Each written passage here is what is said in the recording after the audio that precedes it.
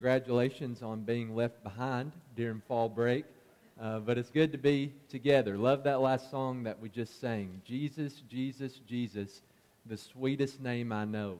That's why we're studying what we're studying as we're walking throughout the Gospel of Mark together. We want to think about how sweet Jesus' name actually is and how we can adopt that into our lives, how we can reflect that in the decisions that we make on a daily basis. So if you have your Bibles, let's continue our study of the Gospel of Mark as we continue to work throughout this book together in Mark, the 7th chapter. We're going to be studying in the verses that were read for us just a few moments ago. Mark chapter 7, verses 14 through 23. If you'll join me there, Mark chapter 7, verses 14 through 23. I read a fictional story about a mouse that was scurrying in the hedges one afternoon. A cat spotted it and decided to chase after it. The mouse was scared to death, so he called on his fairy godmother and asked to be made into a cat. So the fairy godmother granted his request and turned him into a cat. The cat was walking down the street the next day, and a dog spotted it from across the road. The dog decided to chase after the cat. The cat, scared to death, called out to its fairy godmother and asked to be turned into a dog.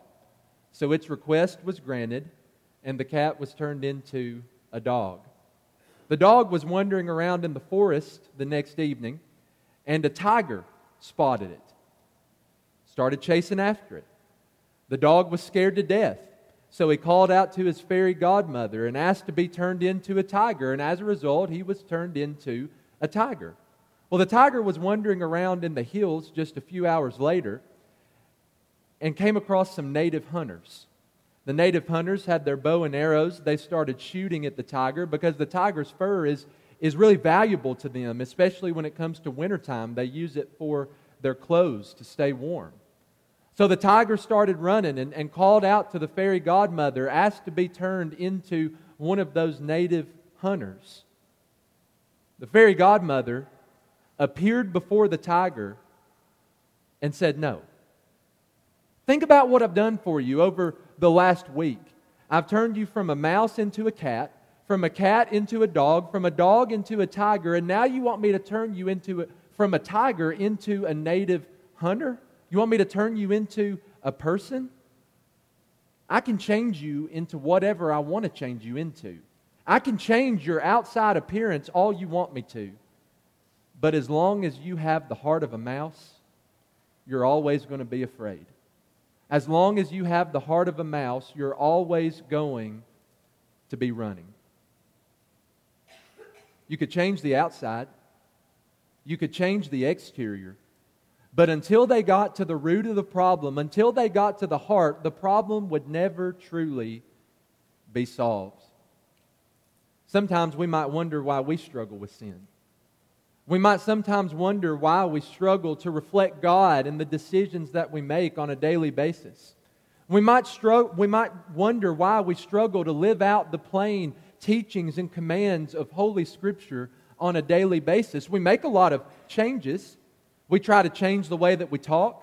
We try to change the way that we live. We try to change the TV shows that we watch and the music that we listen to and the people that we spend time with. We make all of these external and outward changes. So why do I continue to struggle with sin? Why do I still continue to struggle with temptation? Well, perhaps we need to take a look below the surface. Perhaps instead of just changing what's on the outside, instead of just changing the exterior, we need to take a look at the heart. And I believe that's exactly what Jesus helps us to do. As we study in Mark chapter 7, verses 14 through 23, Jesus invites us to take a look at our hearts, to realize that if we are struggling with sin, if we're struggling with temptation, if we have some kind of problem with evil that exists in our decisions, the problem lies not just on the exterior, but on the interior.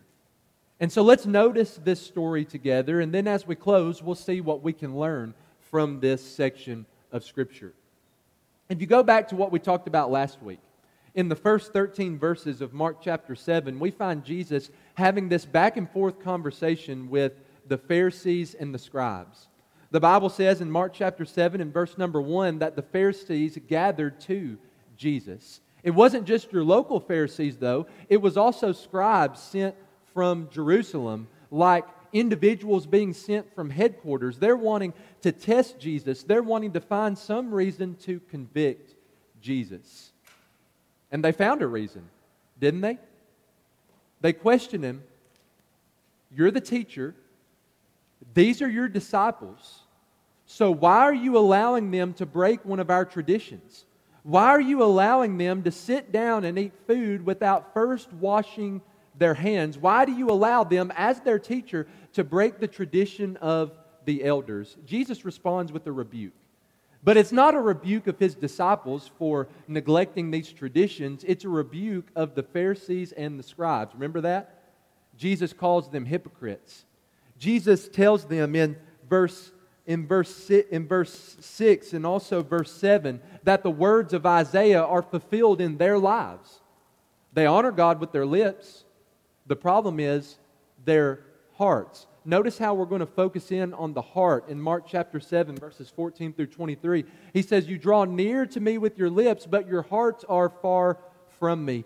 Your worship is in vain. It's useless. It's for nothing, because you teach as doctrines the commandments of men." Jesus rebukes them for leaving the Word of God, rejecting the Word of God, making void the Word of God in their lives so that they can establish and live by their own traditions. We spent some time thinking about that this time last week. Now as we enter into Mark chapter 7 and verse 14, Jesus' audience changes just a little bit. He goes from talking to the Pharisees and the scribes to talking to this very large crowd of people. We're not sure exactly what this might have looked like. Maybe this crowd of people was sitting around and watching, listening to Jesus as he had this conversation with the Pharisees and scribes. So Jesus takes the opportunity to answer the questions and to meet the concerns that no doubt they would have had. Or maybe Jesus was having a private conversation with the Pharisees and scribes, and so he's opening up this topic to everybody else as we look at verse number 14. Regardless of what this looks like, Jesus speaks to the crowd in what verse 17 calls a parable. Now, we oftentimes think of parables as really long stories, right, that Jesus tells. It's an earthly story that conveys a what? It conveys a spiritual truth. An earthly story with a heavenly meaning is the way we oftentimes think about parables. Well, this parable that Jesus presents to them in verse number 15 is not a story, it's a saying. But it still communicates a very great spiritual truth. He tells them in verse 14, instructs them, "Hear me, all of you, and understand." When Jesus says that, it's time to listen up.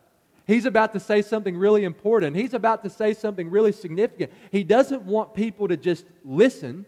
He doesn't want people to just hear him, because if they did that, they'd miss the spiritual truth that's lying behind this saying that he's about to present to them. He says, I want you to listen to me, and I want you to understand what I'm saying. Here's the parable. There is nothing, this verse 15, there is nothing outside a person that by going into him can defile him, but the things that come out of a person are what defile him. Immediately the setting changes. The setting narrows. Jesus escapes the crowd disperses, and he's with his disciples alone in a very private setting inside of a house. And the disciples are confused. The disciples don't quite understand what Jesus means by this parable. Whenever we look from their point of view, when we look at this parable through their eyes, I think we can understand their confusion. Remember, Jesus' apostles, his disciples are all Jewish men. 12 Jewish men. And so you look back at the Old Testament law, specifically Leviticus chapter 11. The Bible contains foods that were clean and foods that were unclean. Here are the foods that you can eat under the Old Testament law, and here are the foods that you cannot eat. The Jews stuck to those laws very closely. Those laws were very important to them, very important to their identity. Just to illustrate that, if you go to the 2nd century BC, there was a Greek king named Antiochus Epiphanes IV. He wanted to completely get rid of and destroy the Jewish nation. So you know one of the things that he did? He forced them to eat nothing but pig meat, which was unclean under the Old Testament law. You might be surprised to hear that hundreds and hundreds of Jews chose to starve to death instead of eating something that God told them not to eat. That's how closely they clung to these food laws that we find in Leviticus chapter 11 about what goes into their bodies. Then you fast forward 4 chapters to Leviticus chapter 15, and the Bible talks about literally what comes out of their bodies, different discharges from the human body and how that makes them unclean. Can you see the confusion that would have existed in the minds of the disciples? Jesus, are you favoring Leviticus 11 over Leviticus chapter 15? Are you telling us that it really doesn't matter what goes into our body, Leviticus 11, but it does matter what comes out of our body, Leviticus chapter 15? Jesus, what do you mean by this? Well, Jesus explains what he means, doesn't he? Beginning in verse number 18, Jesus said to them, "Then are you also without understanding?" What did Jesus tell them to do back in verse 14? Right before he presented the parable, he says, I need you to listen to me and I need you to what? Understand. Don't just hear me, but really hear me. Listen to what I'm saying and understand what I'm saying. The disciples didn't do that. We saw them at the end of chapter 6 and verse 52 to be exact, that their hearts were hardened. I had a professor at Freed-Hardeman who told me that the disciples in the Gospel of Mark shouldn't be called the disciples, but the disciples. And I think you see that here, that they are still without understanding, and Jesus in a way is marveling at that. But then he goes on to explain himself. He explains the first part of the parable first. Going back to verse 15, there is nothing outside a person that by going into him can defile him. Okay, what does that mean? Verse 18, do you not see that whatever goes into a person from outside cannot defile him, since it enters not his heart but his stomach and is expelled? Jesus says, I'm talking to you about the food that you eat, which matches the context of Mark 7, verses 1 through 13. Why are you allowing your disciples to sit down and eat food without first washing their hands? Jesus says what defiles you, what makes you unclean, is not about the food that you put into your body, because it has nothing to do with who you are. He says the food that you eat has nothing to do with your heart. It has nothing to do with your character. It has nothing to do with your standing before God. It does not defile you. You put the food through your mouth, enters through your stomach, and is expelled a little bit later. He says that has nothing to do with who you are. Mark gives us a little note there at the end of verse number 19 that's very significant when it comes to the new covenant of Jesus. It says, thus he declared all foods clean. Remember, Jesus is coming to establish, Jeremiah chapter 31, a new covenant. And this new covenant is not going to be exactly like the first one. The new covenant is not going to be exactly like the old covenant. Under the old covenant, in order to reflect the holiness of God and to distinguish themselves from the sinful pagan nations around them, God gave them rules about what they could eat and what they couldn't eat. In the covenant that Jesus is inaugurating, He says none of that matters. It's not about what enters into your body that defiles you, but it's what? Where does the defilement come from? Where does the uncleanness come from? Well, that's the second part of the parable in verse 15. But the things that come out of a person are what defile him. Jesus explains that in verse 20 by saying almost verbatim those very words. What comes out of a person is what defiles him. So you are favoring Leviticus chapter 11 over Leviticus chapter 15. You're saying it doesn't really matter what you eat, but it does matter the kind of discharges that come out of your body. Jesus says, no, that's not what I'm talking about. So I'm talking about sin. When you look at verse number 21, in verse 22, Jesus mentions 13 different sins. Notice what they are: evil thoughts, sexual immorality, theft, murder, adultery, coveting, wickedness, deceit, sensuality, envy, slander, pride, and foolishness. Those things which come forth from our bodies defile us. Well, where do those things come from? Jesus says they come from within. You read through those sins in verse 21 and verse 22. It's not just an exterior problem. It's not just a problem on the outside. Jesus says it's a heart problem. All of this sin begins in our heart. It works its way out in our lives, and that's what defiles us. That's the point that Jesus is wanting to make. A very significant point, a groundbreaking point that He's making to these Jews who are standing in front of Him. It's not about what you eat, what you put into your body that defiles you, but it's about the sin that comes out of your body, that comes directly from your heart. So as we look at this text of Scripture, what can we learn from this about our lives? What can we learn from this about our struggle with sin? What can we learn from this about our hearts? Let me suggest a few ideas to you, then the lesson's going to be yours. Number one, starting out with just a general truth that we need to recognize: sin begins in the heart. Where does sin come from? Where does temptation come from? We might be tempted to answer that question saying, well, I really don't know where that sin came from. It just came out of left field. It snuck up on me and just appeared out of nowhere. We might be tempted to answer that question saying it's Satan's fault. Satan's the one who placed this temptation in front of me, and he's the reason that I sinned. It's not what Jesus teaches us. In Mark chapter 7, He says that sin begins in our hearts. All of these things, all of these sinful acts, whether in word or deed, come from within, and they are what defiles us. James teaches us that. In James chapter 1, verses 14 and 15, he says, but each person, notice there's no exemption there, but each person is tempted when he is lured and enticed by his own desire.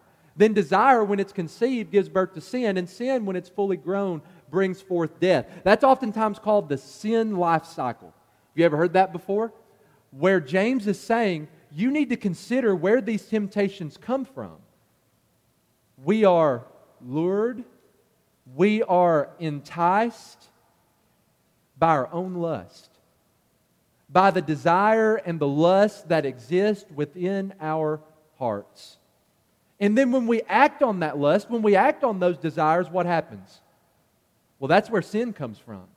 I see something sinful and I want it, I desire it. Sin is attractive by nature, and so I have this lust for something that is contrary to God's will. I go and get it. What do you call that? You call that sin. And when you continue to sin time after time after time, James says that's where death comes from. That will ultimately result in spiritual death. And so we need to recognize that sin doesn't just pop out of nowhere. It doesn't just come out of left field. Long before you said that sinful word, long before you did that sinful act, it already existed in your heart, in your lust, in your desires. So how should we respond to that reality? That's the point that Jesus is making. This is what defiles us. Well, when we think about the teaching of the New Testament and what we can draw out of this specific passage, as Christians, we must be people who are first transformed on the inside. We must be people who experience transformation from Jesus from the inside out. Like we said just a little bit earlier, sometimes we might wonder why we struggle with sin. We're making all of these external changes. We're making all of these changes to our behavior and our vocabulary and our company and what we put into our mind. Why do I still continue to struggle with sin?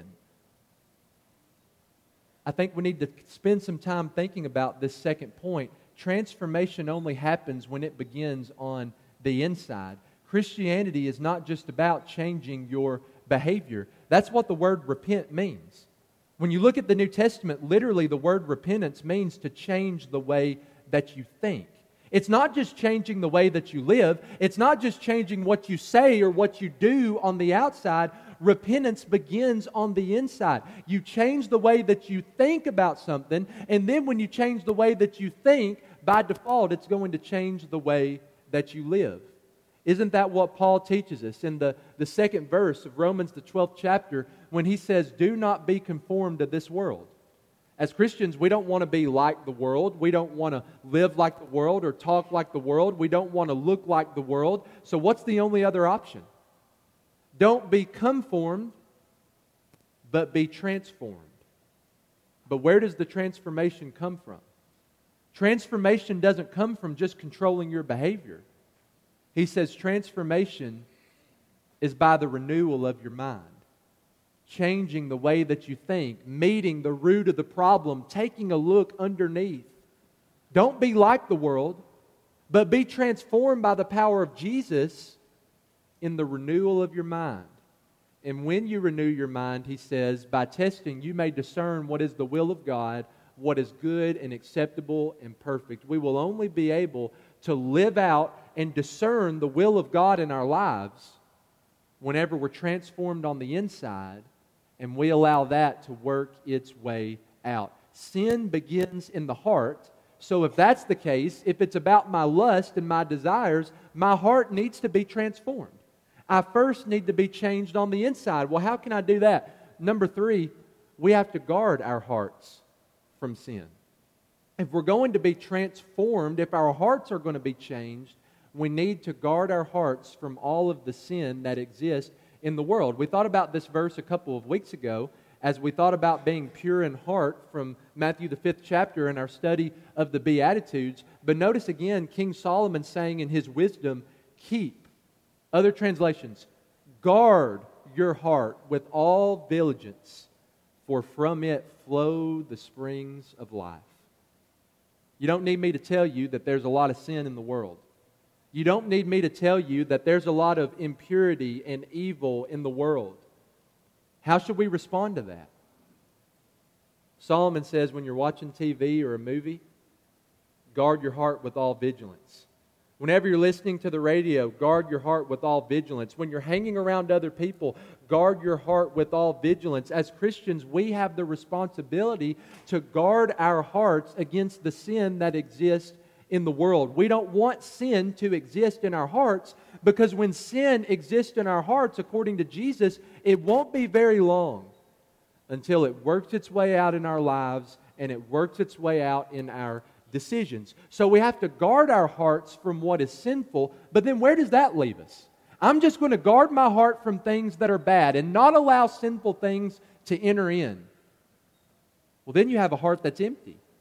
When you empty out your heart of all of the bad things, what's the next step? Number 4, we have to focus our hearts on God.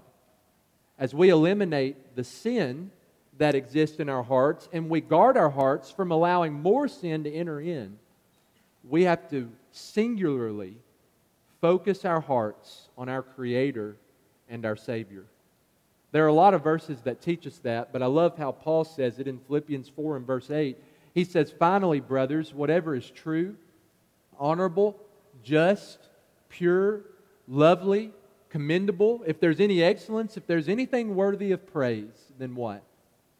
Dwell on, meditate on, think about these things.